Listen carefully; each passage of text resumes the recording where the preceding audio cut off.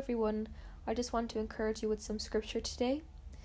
In Isaiah 55 verse 8 it says, "For my thoughts are not your thoughts, nor are your ways my ways, says the Lord. For as the heavens are higher than the earth, so are my ways higher than your ways, and my thoughts than your thoughts."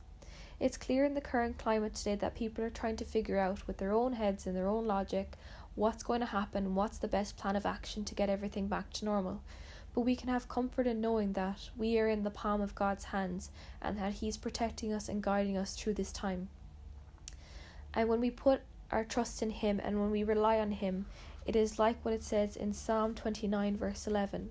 "The Lord will give strength to His people. The Lord will bless His people with peace." He will give us peace that you can't get out in the world. And this happens through spending time with Him and meditating on His word. As it says in Mark 1 verse 35, when Jesus was on the earth, the first thing He used to do when He got up in the morning was He'd go to a quiet place in solitude and spend one-on-one time with God. And when we put God first, it is like we're building our house on the rock, as it says in Matthew 7 verse 24. "Therefore, whoever hears these sayings of mine and does them, I will liken him to a wise man who built his house on the rock. And the rain descended, and the floods came, and the winds blew and beat on that house, and it did not fall, for it was founded on the rock." Now it doesn't say that because we build our house, which is our lives, on the rock, which is Jesus, that it will be sunshine and rainbows all the time. There will be rain and there will be storms, but the key is that our house will not fall because we have a strong foundation, which is Jesus Christ. So when we renew our mind with God's word, we don't think like people of the world, with so much stress and fear. Rather, God replaces these with supernatural peace and calm, which you cannot find anywhere else. As it says in 2 Timothy 1 verse 7, "For God has not given us a spirit of fear, but of power and of love and of a sound mind." Finally, in John 14:27 in the NLT it says, "I am leaving you with a gift, peace of mind and heart. And the peace I give is a gift the world cannot give, so do not be troubled or afraid." I pray that God will give each of you peace and joy today. In Jesus' name, amen.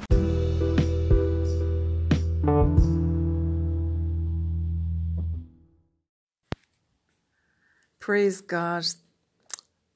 Praise the Lord. Thank you, Father. We thank you, Lord, for that word of encouragement from Emer. God bless you, friend. I hope that word encouraged you today and, is just going to build you up to let you know that God loves you and that no matter what circumstance you're going through. Listen, our Pastor Joe had a saying, and I think it's one of the wisest sayings I've ever heard. Circumstances are subject to change. And I believe that's what Emer is telling you there, is that, yes, the rain may come, yes, storms may come, but listen, when your house is built on the rock, your house, your life will stand. And for you to know that God does not want you to fear, because He has not put a spirit of fear in you, but He's put the opposite. He's put a spirit of power, of His love, and of a sound mind and stability and self-control. And I praise God for Emer's word there today. It's such a blessing in Jesus' name. So God bless you. You're welcome. I hope you're keeping well. And, a song has been going through my head today. I think it was from the 70s. I remember hearing it on the radio, when they'd play the Golden Oldies Hour. And it was that song, "Where Do You Go to My Lovely When You're Alone in Your Bed?" And I think it was by a guy called Peter Sarstedt. And, if you're too young to remember that, I encourage you Google it or look it up on YouTube. It was some song, But what he basically was talking about was, that this girl and a lot of people had opinions of who the person was, who he was talking about in the song. But, that she was projecting a very professional and happy and successful life in her fame and fortune. And yet he knew her from when she was young, and he knew the things that she had been through in life that had shaped her because he had been with her, you know, as a child growing up. And just that song has been in my head all day today. Where do you go to, my lovely, when you're alone in your bed? Tell me the thoughts that surround you. I want to look inside your head. And so, you know, I believe it's somewhere where we all come to it, or where we've been at some point in our lives. I know I was anyway. And I love the fact that the Lord, He really speaks to me a lot through songs and things like that. But you know, people are alone, perhaps disappointed, perhaps feeling very hopeless, maybe afraid of the future, dreading what will happen, you know, what will happen after this virus, what will happen to me, you know, even what will happen to my family later on, things like that. There's a lot of fear being bandied about. And I just want to encourage you today, really, that, you know, the things we've been through in the past have shaped us. And I think we mentioned this in the previous podcast. Where have we come from? Where have you come from? You know, what have you come through? What have you been through in the past? Because whatever that is, that has shaped you. And it's from that place where you've been shaped by your past, where your responses to what you're going through now are coming from. Do you understand that? Like that when I've been maybe filled with pain or insecurity from the past, very often the way I respond to situations or circumstances is coming from perhaps the pain that I was through as a child. And this is something very important. What happens with people when we go through trauma or through hard times or difficult circumstances, what can often happen is like that our world comes to a standstill at that very point. And this is why many people are emotionally stunted and almost react very childlike to difficult situations that they're in, that somebody else who wasn't through those other things doesn't take any notice of. You know, so I think it's very important for you to examine. I always believe, and I say this a lot, in order for us to go forward, we need to know where we've come from. And we need to resolve the past. And we need to resolve the issues that may be still there, lingering and throbbing and causing us pain. You know, almost like some kind of a hidden infection somewhere inside in the body that's got pus or got, you know, that has been filled with you know, an infected area, and there's pus inside there that needs to be extracted and taken out.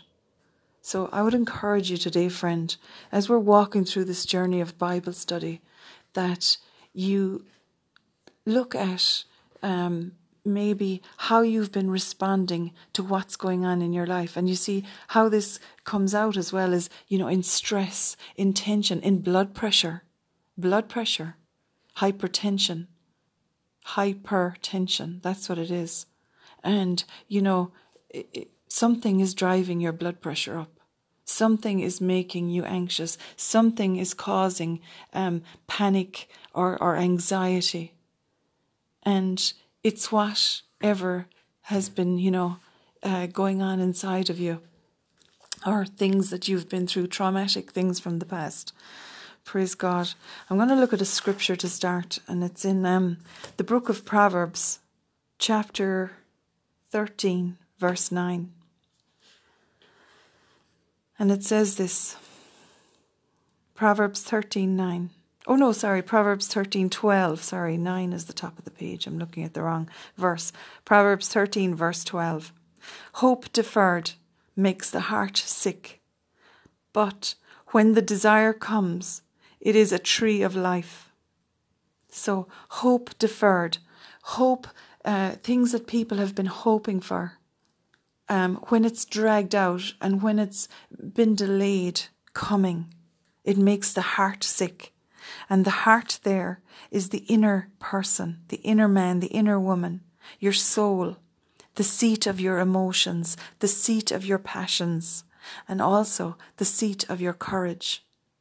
Isn't that amazing? So hope deferred makes the heart sick. Many people wonder why they suffer with anxiety. But listen, very often it's because something that happened in the past, or that is happening right now perhaps, has stunted you and has brought to a standstill your life and has shattered your dreams or shattered your desires. Things that you had been believing God for perhaps, or things that you had wanted to see work out in your life haven't worked out the way you wanted.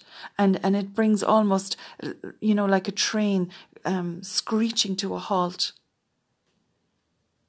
And it robs you of your courage and your peace. And later on we're going to hear from Mag speaking about how Jesus is the living bread, the bread that came down from heaven, and how he gives us peace. And we also heard from Emer, she spoke out that scripture as well, of how Jesus said, the world will not be able to give you the peace that I can give you. And Mag is going to speak later on about how Jesus is our living bread, and that as we partake of the bread that he feeds us with, his word, that what comes from that is peace. And she's going to give a simple testimony as well of her own life, of where she's come from. And listen, that's no different to you. The kingdom of God is made up of individuals. We spoke about this in the last podcast, how Jesus goes after that one sheep to bring them back to the sheepfold, the lost sheep. We know the story of the prodigal son. The prodigal son is not so much a story about repentance and forgiveness, which of course it is, but it's a story of God's love, of the love of the Father, seeking and searching every day for that boy to come home, for that son of his to come home. And when he comes home, what rejoicing, what celebration. Well, listen, you may love the Lord and you may have been walking with the Lord all your life, friend, but there may be issues that are causing you not to be able to receive the love of God and not to be able to receive, the peace of God that comes from being in relationship with the Father and being restored and reconnected back to him.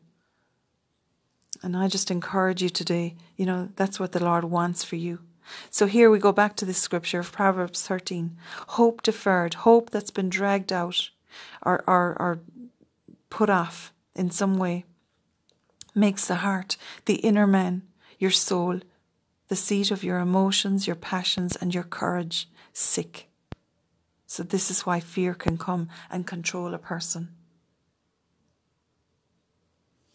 But when the desire comes, it is a tree flowing fresh of life. And that word life there translates to a revival and a renewal. So, what happens is that when the desire comes, when a promise is when breakthrough comes, or when a person receives healing and wholeness, what happens is there's revival and there's renewal in the life. And I pray that today for you, friend, that, wherever you've been, whatever has been going on in the past, whatever circumstances, whether it's been, financial lack of physical pain, sickness, disease, emotional turmoil or trauma, from insecurity or from rejection or from abuse or whatever the situation. Listen, I pray today that the Lord would breathe life upon the hope that is in your heart, and that like a flowing fresh river of life, that his word would wash over you and bring renewal and revival to you in Jesus' name. Everyone has a story. Everyone. That's why, we people, we enjoy, I believe people really enjoy programs or books about ordinary people's lives, about their life story, about the battles they've been through and the victories they've had. It's interesting to know how they got here to where they are today. I'm not just talking about famous people or celebrities. I really believe that there's too much emphasis put on fame and celebrity and not enough emphasis. Right now we're seeing newspaper publications and things like that gone very thin because there's very little news to report on apart from the virus, and things like that. But I often wonder why they don't go around and just interview ordinary people and ask them maybe a set of questions. Just talk to them and find out about their life, find out about their family, find out about, who they are and what their hopes and dreams are. I believe people would find that so interesting. But you see, there is this warped mentality in the media that only bad news sells, so the worse it is, the better it is for them. But anyway, praise God. Breakdown often happens when a person has been relying on me, myself and I, on my abilities. And then when something big happens or when some kind of a trauma happens or maybe a trigger from the past, what happens is it overwhelms me because my usual defense mechanism or coping strategies fail and I have no answer. And suddenly the world is a very, very big place and I am very small and insignificant. That's what happens to people who have breakdown often, is because they just feel so small and so helpless, so hopeless, and everything else feels so big, like a giant. Praise God. We're also going to hear later from Louise today. And she's going to be talking about God's goodness. And, that's what I'm saying there about hearing from, regular people, hearing their testimony. And Louise has a very simple testimony today. I think it's absolutely mighty about how that the Lord in the past few weeks has helped her in such a way in the small details of life. And it's something I've always noticed.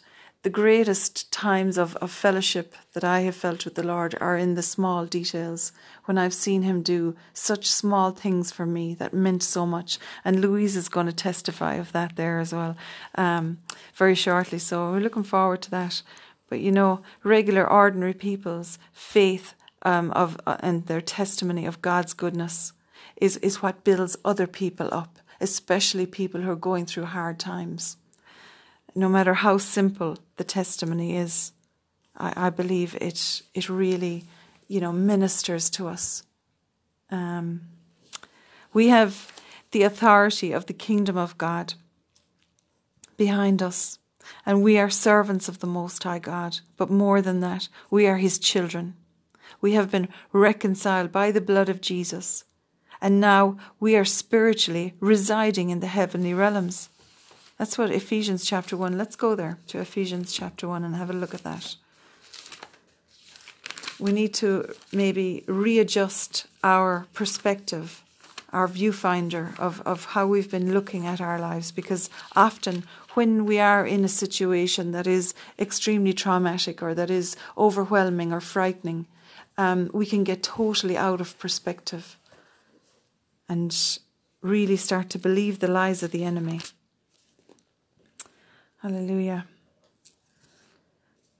Let's read Ephesians chapter 1. I'm going to just skip through a few scriptures. In verse 3, "Blessed be the God and Father of our Lord Jesus Christ, who has blessed us with every spiritual blessing in the heavenly places in Christ, just as he chose us in him before the foundation of the world." So you have been chosen by God before the foundation of the world, "that we should be holy and without blame before him in love, having predestined us to adoption as sons by Jesus Christ to himself, according to the good pleasure of his will, to the praise of the glory of his grace, by which he made us accepted in the beloved." So, friend, you have been accepted in the beloved as a child of the Most High God because of Jesus Christ.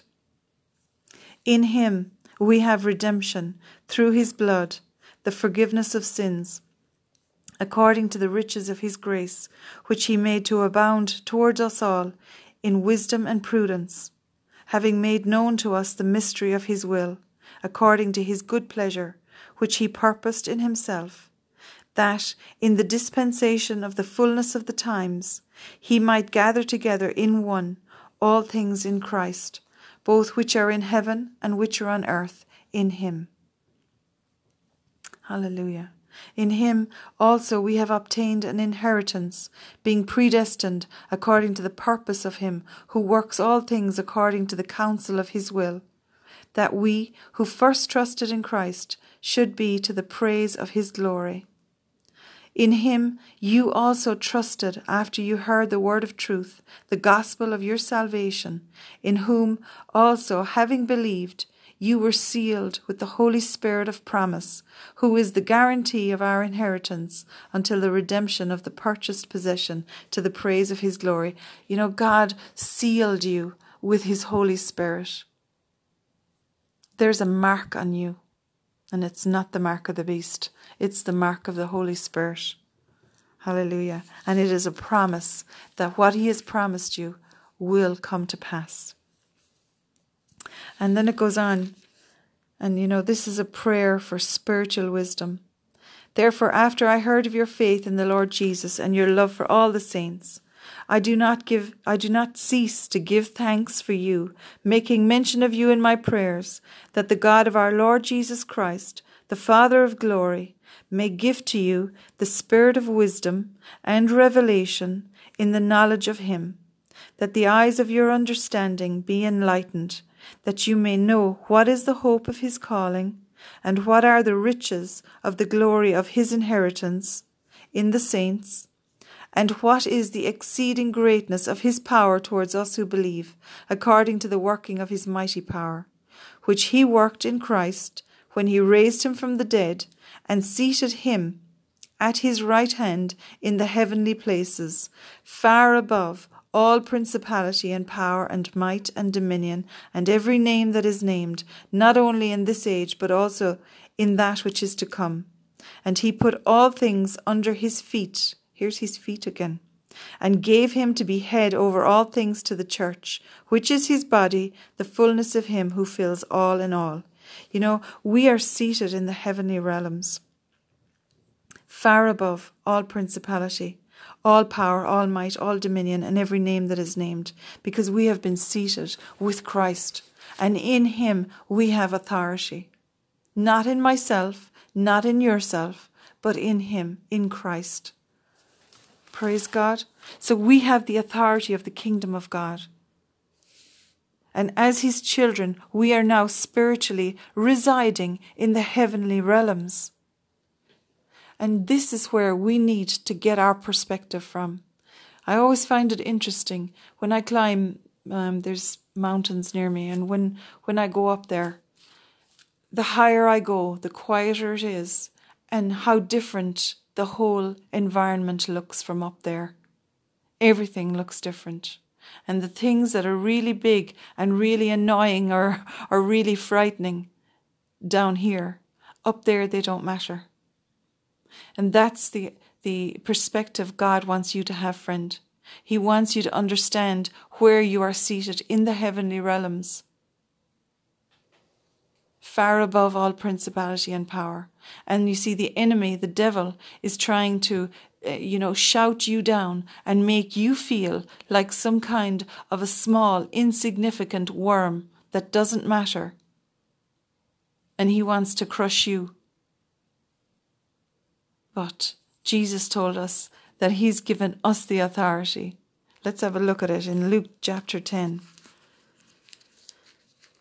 We need to read this over and over and over again until it embeds itself in our spirit and becomes alive to us. In Luke's Gospel, chapter 10, Jesus was speaking to his 72 disciples who came back. He had already sent out the 12 apostles and told them to go ahead of him into the towns and villages to heal the sick there, preach the gospel of the kingdom. And then, when they came back, he sent out 72 others who were following him. And the 72 returned with joy, and it says in verse 17, saying, Lord, even the demons are subject to us in your name. Even the demons are subject to us in your name. And he said to them, I saw Satan fall like lightning from heaven. Behold, I give you the authority to trample on serpents and scorpions and over all the power of the enemy, and nothing shall by any means hurt you. Nevertheless, do not rejoice in this that the spirits are subject to you, but rather rejoice because your names are written in heaven. Authority over demons was a new phenomenon with the ministry of Jesus. Up to that point, they had not seen that. And it's one of the signs of a believer that he gave in Mark's Gospel, chapter 16, isn't it? Mark 16, 15, 16. Anyway, the end of Mark's Gospel, he says, these signs will follow those who believe in me. In my name, they will cast out demons. So this is a authority that Jesus put in place and gave to his disciples and to each one of us who would believe in him, that we have authority over Satan. And this is why we need to flip on its head whatever circumstance or whatever situation has been going on where the enemy has been the one shouting down to you. You need to flip that on its head and you tell him the authority that you stand in is the authority of Christ and his blood that he shed at the cross for you.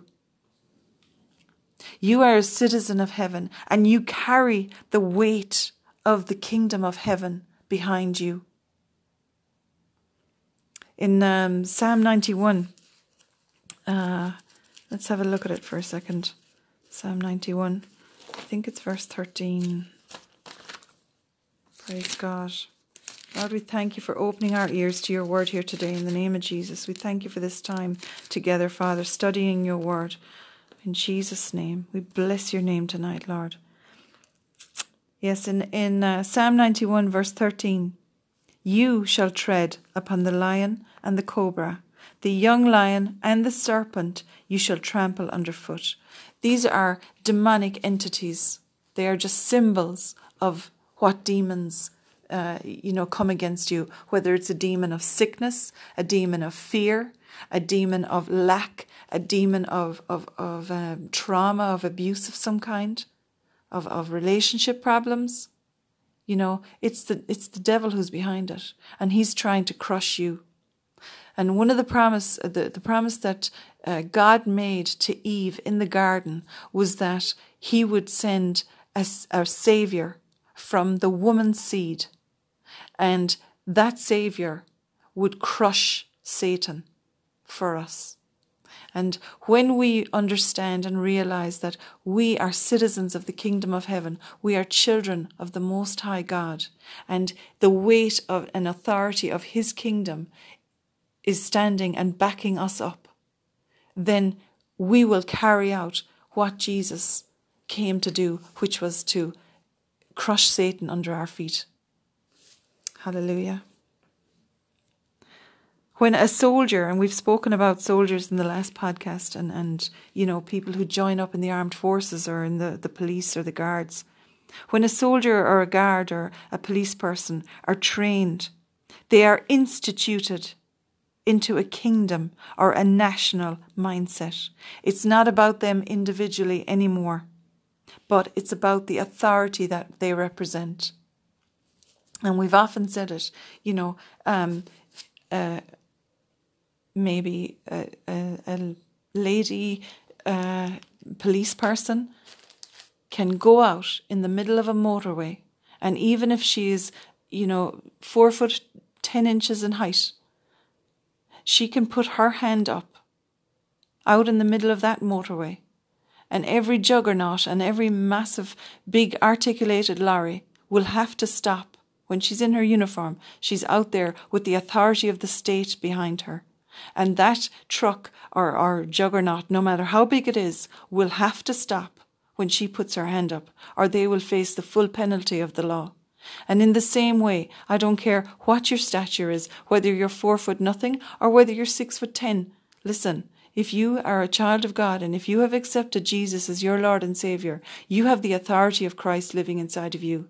And you can speak to those things that the enemy has used to bring bondage into your life, or to bring pain or anguish or turmoil or fear. And you can take authority over Satan and tell him, in Jesus' name, get out of here. You have the authority in the name of Jesus. We are the same. There's nothing that you or I have in ourselves, but in whose name we walk in. We walk in his authority. And when we come up against the enemy and his kingdom, we can speak in the name of Jesus. We can use the blood of Jesus. Power and authority, though, it can become perverted. It can go to a person's head. And, you've seen this all the time across the world, in nations, in governments, in armies, and different, even in individual members of police forces. Power can go to people's heads, and they believe that it's themselves have the power. They become puffed up, and then they are like a loose cannon. And, it's actually a danger to the rest of the troops or the unit or the nation at that point. Because, a loose cannon will recklessly disregard orders. They become a troublemaker, or they become a time bomb. So, you see, when man feels that he has the power in himself, his aim will be to conquer and to oppress others. And it will be innocent people around him or her who will bear the brunt of that perverted power. God is not a dictator. He is not an oppressor. But Satan is. So it's important to understand whose power one is operating under. Who is influencing. This is very important. Humility is the character of the kingdom of God. And this is why David was able to use a young, ruddy teenager to take down a giant. And his name was David. And let's go look and see what David did. It's in 1 Samuel chapter 17. If you want to read a story to your kids at home and you wonder where do I start in the Bible, you read them the Gospels, of course. But I think to read them the story of David and go over it many times what a blessing this account and this testimony is. Okay, let's get some background to the story because we won't read it all. But Israel, the nation, were locked in a standoff between their army on one side of one hill and the Philistine army on the other hill. And the Philistines and Israelite army were probably quite well matched, except for one thing, and that was a giant that they had in the Philistine army, and his name was Goliath. And he was a nasty guy. He was over 9 feet tall, and he, the weight of his armor alone was more than any man could bear. He had his own shield bearer. That's a guy who walked out in front of him with this giant shield. And he came out every morning and he cursed and defied the army of Israel. And what he said to them was, you pick a man from your army who will come out and fight me, and we will fight together. And whichever one of us prevails, so if your man prevails and kills me, well, then the Philistine army will be subject to Israel. But if I kill him, your army will be subject to us and your land. And of course, there was nobody in the army of Israel who was willing to take on this foul-mouthed giant. They were terrified of him. In the meantime, David was asked by his father to take some supplies to his brothers who were in the army and to go and check on them and see how they were. So David was just a young teenager at that time, maybe about 17 years old or that way. I've heard in the past. And he came to the camp, he dropped the supplies, and then he went off to check with his brother. And when he was going to check with his brother, he heard some of the men talking, and they were dreadfully afraid, because here was Goliath after coming out shouting and roaring his usual cursing. And David, said to the men, "What shall who's this uncircumcised Philistine, and why is he talking like that about the army of the God of heaven?" And then he also heard that there was a reward, a great reward, for the man who would kill Goliath. And anyway, to cut a long story short, what David said about, who's this fella who would try and defy the armies of the living God. And this was reported back to King Saul. And David decided that he would go out and fight the giant for Saul.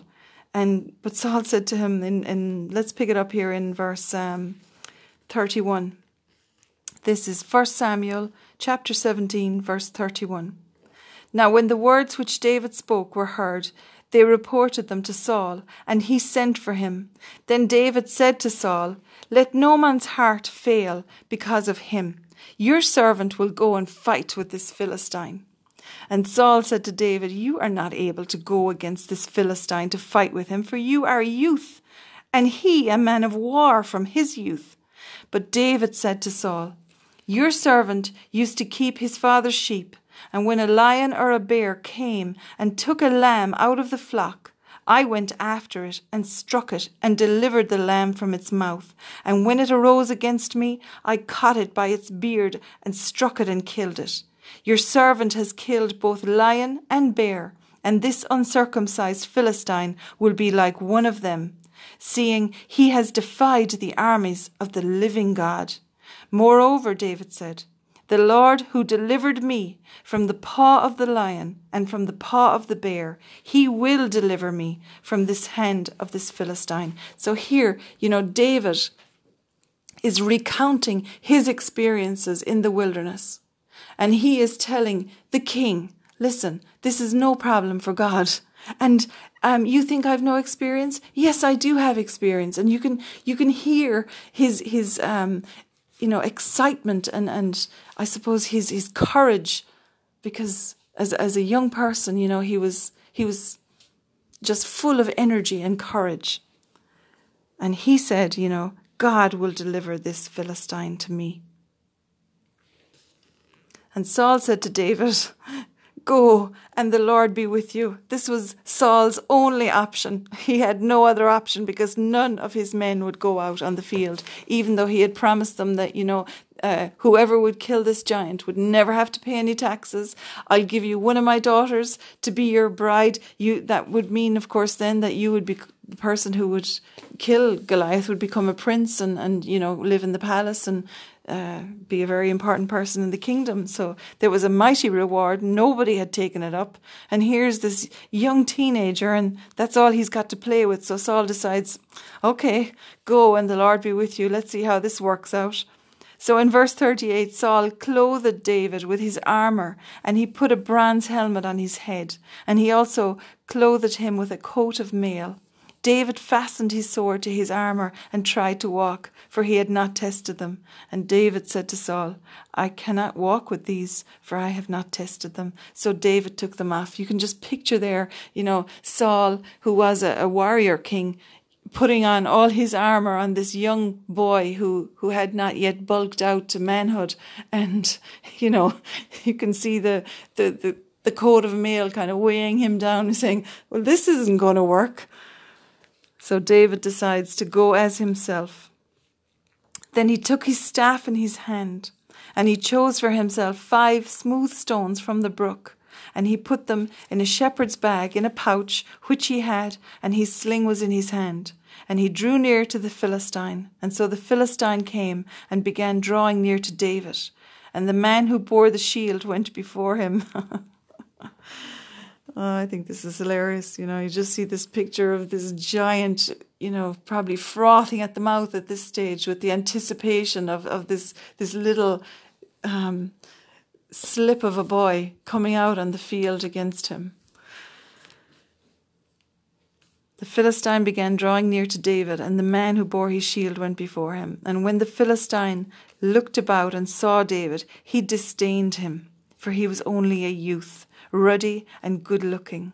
So the Philistine really just looked down on him and belittled him. So the Philistine said to David, "Am I a dog that you come at me with sticks?" And the Philistine cursed David by his gods. And the Philistine said to David, "Come to me, and I will give your flesh to the birds of the air and the beasts of the field." Then David said to the Philistine, "You come to me with a sword, with a spear, and with a javelin. But I come to you in the name of the Lord of hosts, the God of the armies of Israel, whom you have defied.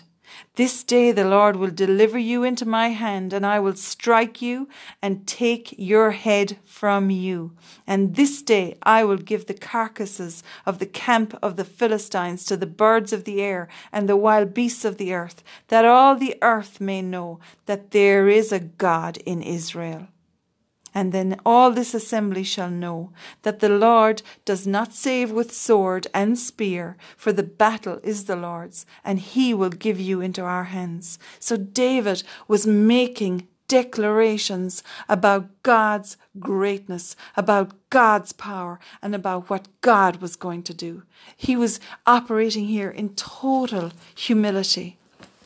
Yes, he had fervor and he had energy and he had, bravery and courage, I suppose, coming from his youth. But he still never took his eyes off the fact that he himself had no power, that he was coming against this Philistine giant in the power of the Most High God.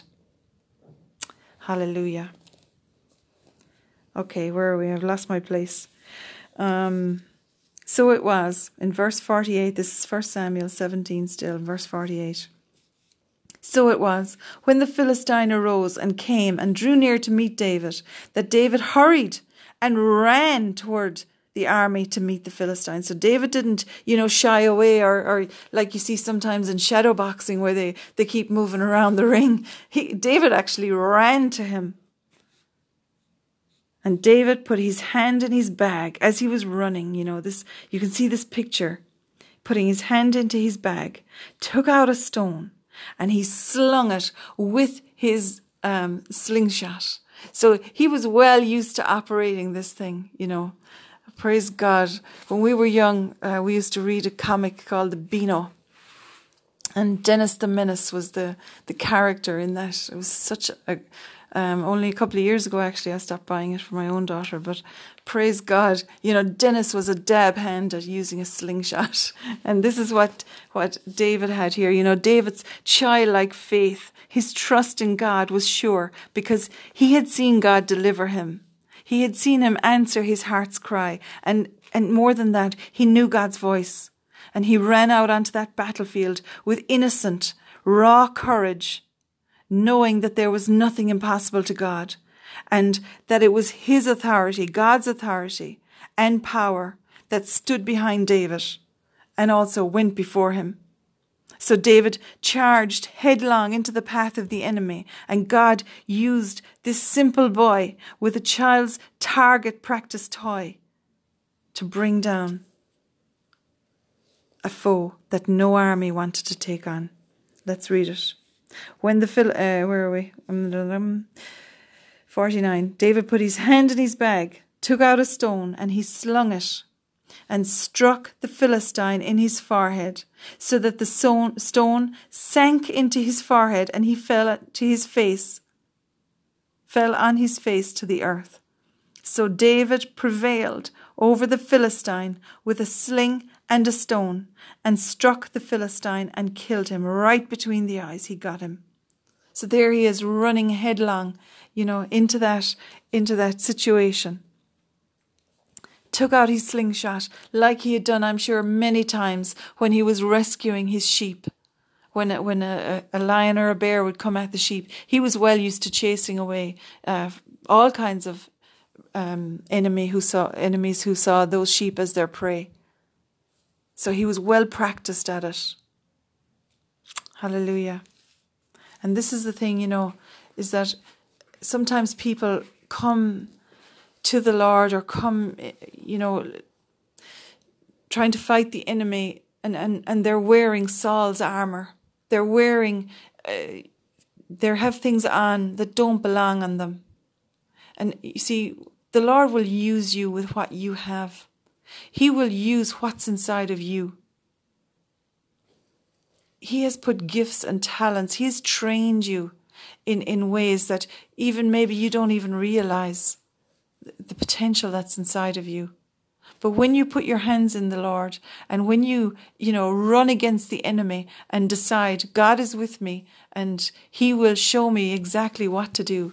That's why David instinctively, he put his hand in his pocket, because he was used to doing that when he was fighting the enemies who came against his sheep. Hallelujah. Therefore, let's see what he says there again. He prevailed over the Philistine with a sling and a stone, and he struck the Philistine and killed him. But there was no sword in the hand of David. Therefore David ran and stood over the Philistine and took his sword and drew it out of his sheath and killed him and cut off his head with it. So he cut off the head of the giant with the giant's own sword. At that stage, I'm sure his armor bearer was long gone because he understood, as did the rest of the Philistine army, what this meant. Here we go. And when the Philistines saw that their champion was dead, they fled. This is the thing. My mother has a saying, and I think it's a very wise saying, that when people are in situations maybe where they're being bullied or intimidated, that you only need to show, or you only need to bare your teeth once. Do you understand what that means? You only need to give one growl for somebody to understand that you mean business. And this is the same with the devil. You need to bare your teeth. When someone bares their teeth, when they give a good growl out of their mouth, and you can see, when a dog growls, you can see his teeth because his lip rises up. You need to bare your teeth and show the enemy. And make declarations of God's goodness, of God's power, and of God's promises and what he has said. Not what you can do, but what God can do. Amen. That's what he did here. And so the Philistines fled. David's faith and the power of God then elicited a response from the others who were hiding. So we're going to read this here now. The army of Israel, they were terrified. Now here they were watching with mouths wide open. Both armies on both sides of the hill, I'm sure, had their mouths dropped to the ground, especially the Philistines. But maybe just as much the Israel army, because they probably all expected this fella to be torn to bits in a matter of seconds. And now here he was, after killing the Philistine and then making sure he was dead by cutting off his head with his own sword. And what happened was it elicited a response from them. They had been hiding, they had been afraid, and it suddenly gave them inspiration, courage, and energy. And when you take on the enemy, and when you make a declaration of God's goodness and of his power, what it will do is it's not just about you. It will influence and impact all those around you. So let's go back to the scripture. When the Philistines saw that their champion was dead, they fled. And verse 52, now the men of Israel and Judah arose and shouted and pursued the Philistines as far as the entrance of the valley to the gates of Ekron. So the army, they suddenly said, your man's dead. Hang on a minute. We're well able to take the rest of them. Let's go after them. And they were inspired by what they had seen David do. And your faith can inspire people around you. Praise God. Don't ever give up hope. Hope deferred makes the heart sick. Don't let your heart get sick. Don't let the enemy get his foot in and press you down and crush you. Instead, declare God's promises, even in the face of adversity, even in the face of hard, difficult situations. I don't care how bad it looks. Nothing could have been worse than this. And David prevailed, not in his own power, but because the Lord had anointed him with gifts, with talents. He had appointed him for such a time as this. And it is no different for you, friend.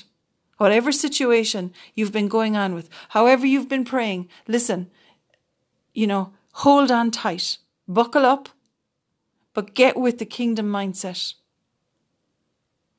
Renounce pride. As we said earlier on there, power and authority can be perverted. It can go to people's heads. They get puffed up with pride, and that's where they make dangerous mistakes. And it's where they affect, not just themselves, but all those around them. Hallelujah. Repent of pride. Go in humility. God used, as I said, this simple boy with this little toy, a target practice toy, to bring down a foe that no army wanted to take on. It looked foolish to all the wise people, but to God, it was David's humble faith and trust, and it had to be rewarded. God was not going to let him out there on his own. In fact, it opened the door for David's destiny to be revealed. On that day, in one moment, everything changed. And it's the same for you, friend. Everything can change in one moment. Hallelujah. Let's look at Daniel chapter 10. I wanted to get to this the other day when I was doing the podcast about In God's Army, but I didn't get to it.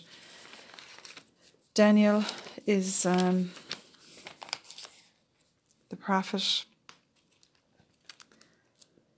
I should have marked this, shouldn't I? Okay, Daniel chapter 10. I'm nearly sure. Uh-oh. It's my other Bible. Where is that? Talk amongst yourselves there for a minute. Praise God. Daniel chapter 10. Daniel had been praying for his nation, and he had seen some dreams and visions that were frightening him. And one day he was praying and praying and praying for his nation and for the problems that they were facing to be resolved. And one day he saw a vision, and let's look at it. Let's pick it up in Daniel chapter 10, verse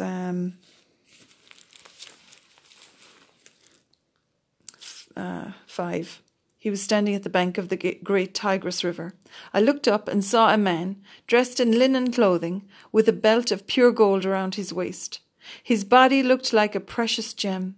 His face flashed like lightning, and his eyes flamed like torches. His arms and feet shone like a polished bronze, and his voice roared like a vast multitude of people. Only I, Daniel, saw this vision. The men with me saw nothing, but they were suddenly terrified and ran away to hide. So I was left there all alone to see this amazing vision. My strength left me, my face grew deathly pale, and I felt very weak. Then I heard the man speak, and when I heard the sound of his voice, I fainted and lay there with my face to the ground. Just then a hand touched me and lifted me, still trembling, to my hands and knees. And the man said to me, Daniel, you are very precious to God, so listen carefully to what I have to say to you. Stand up, for I have been sent to you. And friend, I say this to you today, in the name of the Most High God, because you are very precious to God. You are his child. You are his son. You are his daughter. And he loves you, and he has a good plan for your life. And whatever the enemy has been doing to try and terrorize you or to try and break you down, listen, the Lord knows exactly what's going on. And he wants to use you. He wants to strengthen you. And he wants to bring good news to you today. Then he said, don't be afraid, Daniel. Since the first day you began to pray for understanding and to humble yourself before God, your request has been heard in heaven. I have come to answer your prayer. But for 21 days, the spirit prince of the kingdom of Persia blocked my way. So the chief of princes of the kingdom of Persia blocked my way. This spiritual entity, this demonic power, principality of the air, blocked the way of this angel coming to bring the answer to Daniel. Then Michael, one of the archangels, came to help me, and I left him there with the spirit prince of the kingdom of Persia. Now I am here to explain what will happen to your people in the future, for the vision concerns a time to come. And when he was speaking to me, I looked down at the ground, unable to say a word. Then the one who looked like a man touched my lips and opened my mouth and began to speak. I said to the one standing in front of me, I am filled with anguish because of the vision I have seen, my Lord, and I am very weak. How can someone like me, your servant, talk to you, my Lord? My strength is gone and I can hardly breathe. The one who looked like a man touched me again, and I felt my strength returning. Don't be afraid, he said, for you are very precious to God. Peace, be encouraged, be strong. Was that Jesus who came to him? Was it the angel of the Lord? But either way, what I want you to know is there was warfare going on in the heavenlies. And, the archangel Michael was still warring with those principalities and powers. There goes Coco again. It's time to go. But, and that it is no different for you today. There is a battle going on in the heavenlies all around us. There's warfare going on. Most people are not even aware of it. But they are living in situations that are the result of this spiritual warfare. And they need to know, they need to understand how to engage and how to overcome the devil. And we don't engage or overcome him by ourselves. The only thing that we can give of ourselves is our testimony. And that's what you've heard there from Emer earlier on, and what you're going to hear from Louise, and what you're going to hear from from Meg, is a testimony. The Bible says in Revelation, they overcame him, the devil, by the blood of the Lamb and by the word of their testimony. David overcame Goliath that day, not because of a slingshot. Yes, he knew, he was trained in how to use the slingshot, and it hit the spot exactly. But he overcame Goliath because of his declaration in the power of Almighty God and of his knowledge of the one who was with him, who goes before him, who goes behind him as his rear guard, who stands with him and who protects him. And it was the same for Daniel here. I think this is so touching, the way the Lord said that to him. You are very precious, Daniel. And God answered your prayer straight away. But this demonic entity withstood the answer coming in the heavenlies. And perhaps, friend, you might be believing for something for a long time. And maybe you're waiting and waiting for breakthrough. Well, listen, hope deferred makes the heart sick. You need to protect your soul, your inner man, your emotions, your heart from getting discouraged. You need to encourage yourself in the Lord and allow his love to breathe and revive and refresh you. And his word, in Jesus' name. I think that's all for today. We are going to continue with this and get a little bit deeper. And I encourage you to come back. God bless you. See you soon. I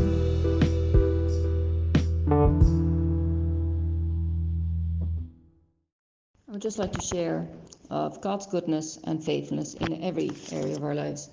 I remember Pastor Joe used to always say that God is interested in the everyday details of our lives, and he cares about what we care about. He's personal, in other words. Even when it comes down to buying a new pair of shoes, he wants to be involved and he wants to bless you and get you the best deal. Recently, I found some interesting items that were lost. Some were things I was looking for, and some the Lord had me find at the right time, and that it came in useful and blessed my family. My dad has a farm and a polytunnel, and I was delighted when I found some plant ID labels and a little pencil, brand new, not opened, and I think they were lying there for probably a year or more at home in the kitchen, and praise God, it was just what we needed in there from the Lord. We got a lot of seeds this year as well, thank God. They were selling out quick, but I couldn't get a particular variety of lettuce and my dad likes. It's a Butterhead, I think it's called. It's his favourite. And again, I came across, or so I thought, a packet of Butterhead seeds at home. They were opened and they're in date, praise God, they're perfect, and that's just a wonderful blessing, that the Lord would do that. And also I found a small blue hatchet missing for a few years. Dad had only mentioned to me a few weeks ago that he'd misplaced it and he didn't know where he left it. And praise God, I found all those things within the space of a couple of days. And funnily enough, then my dad, the following day, found another little hatchet that was lost for a while. And praise God, I believe it's a double portion for the salad leaves and for the hatchet. In Psalm 23, it says, "The Lord is my shepherd, I shall not want, I shall not lack." And in Philippians 4, verse 19, "My God shall supply all of my needs according to his riches in glory in Christ Jesus." And in Psalm 100, "Enter into his gates with thanksgiving and enter into his courts with praise. Be thankful to him and bless his name. For the Lord is good, his mercy is everlasting, and his truth endures to all generations." And in Psalm 37, verse 5, "Commit your way to the Lord, trust also in him, and he will bring it to pass. He will bring forth your righteousness as the light, and your justice as the noonday." And I would just encourage you, just like that God is personal, and to commit your way to him and just to trust in him and just invite him into all these little daily activities of your life and daily all your times, and just he's the God that goes before you and he's with you and he'll never fail you, and he wants to be part of your life. Amen.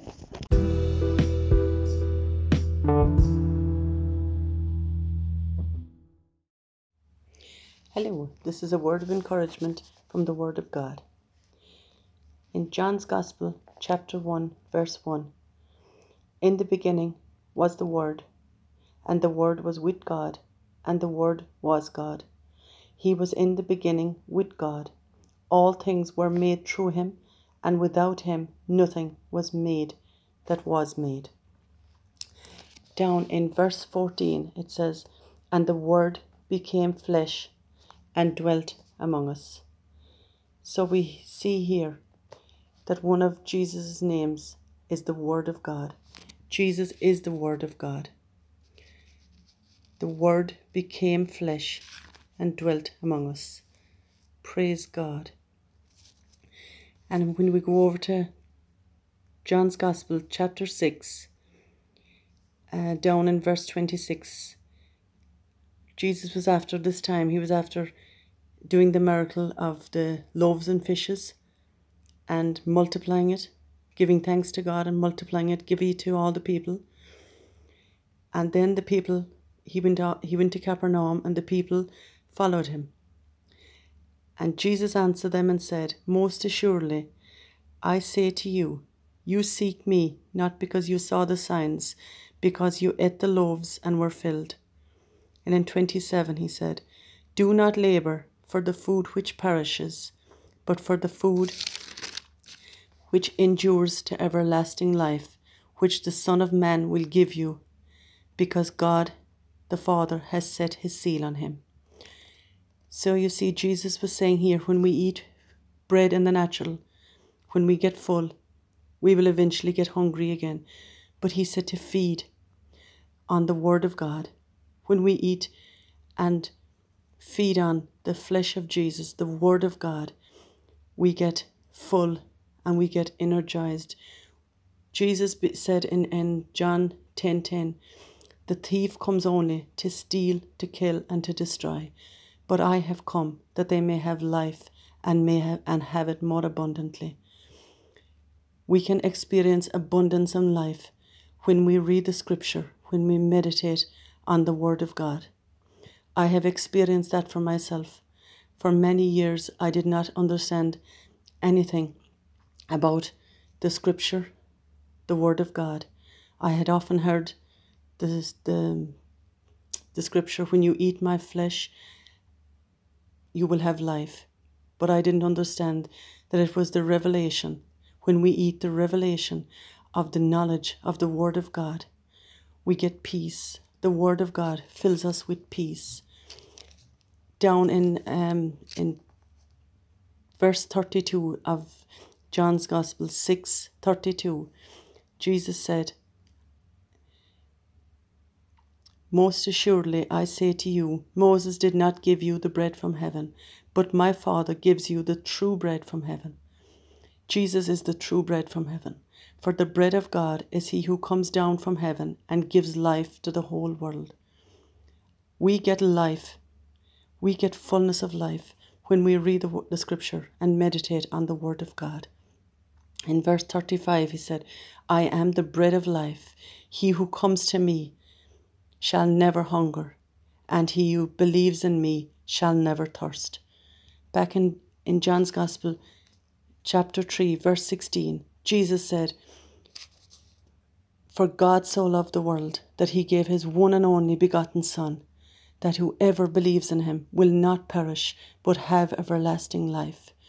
When we get the revelation of the word of God, to know that when we put our trust in Jesus, when we call on him for salvation, we enter into eternal life. We have eternal life. That is eating the flesh of Jesus, eating revelation, knowledge of our right standing with God because of what Jesus did for us. He gave his body to be broken, that we would be made whole. By his stripes we were healed. Thank you, Jesus.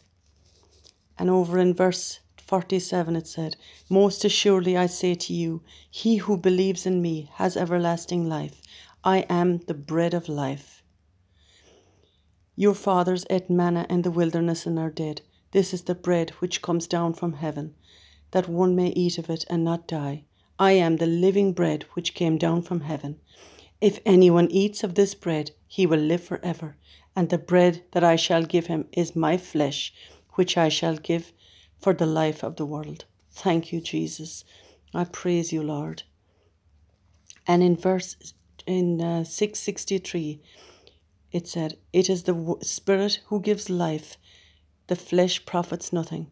The words that I speak to you are spirit and they are life." You see, the word of God, the Spirit of God is in the word of God. And as we read it, we get peace. For many years I did not have peace. I had oppression and depression, and I was not at peace with myself or with anybody else. But now I have life. Every time I pick up the Bible and read the Psalms, read the Word of God, read the Gospels, read what Jesus did for us, I have peace and happiness that nothing else can compare with. And I thank you, Father, today, in Jesus' mighty name, for the revelation of the Word of God. Amen.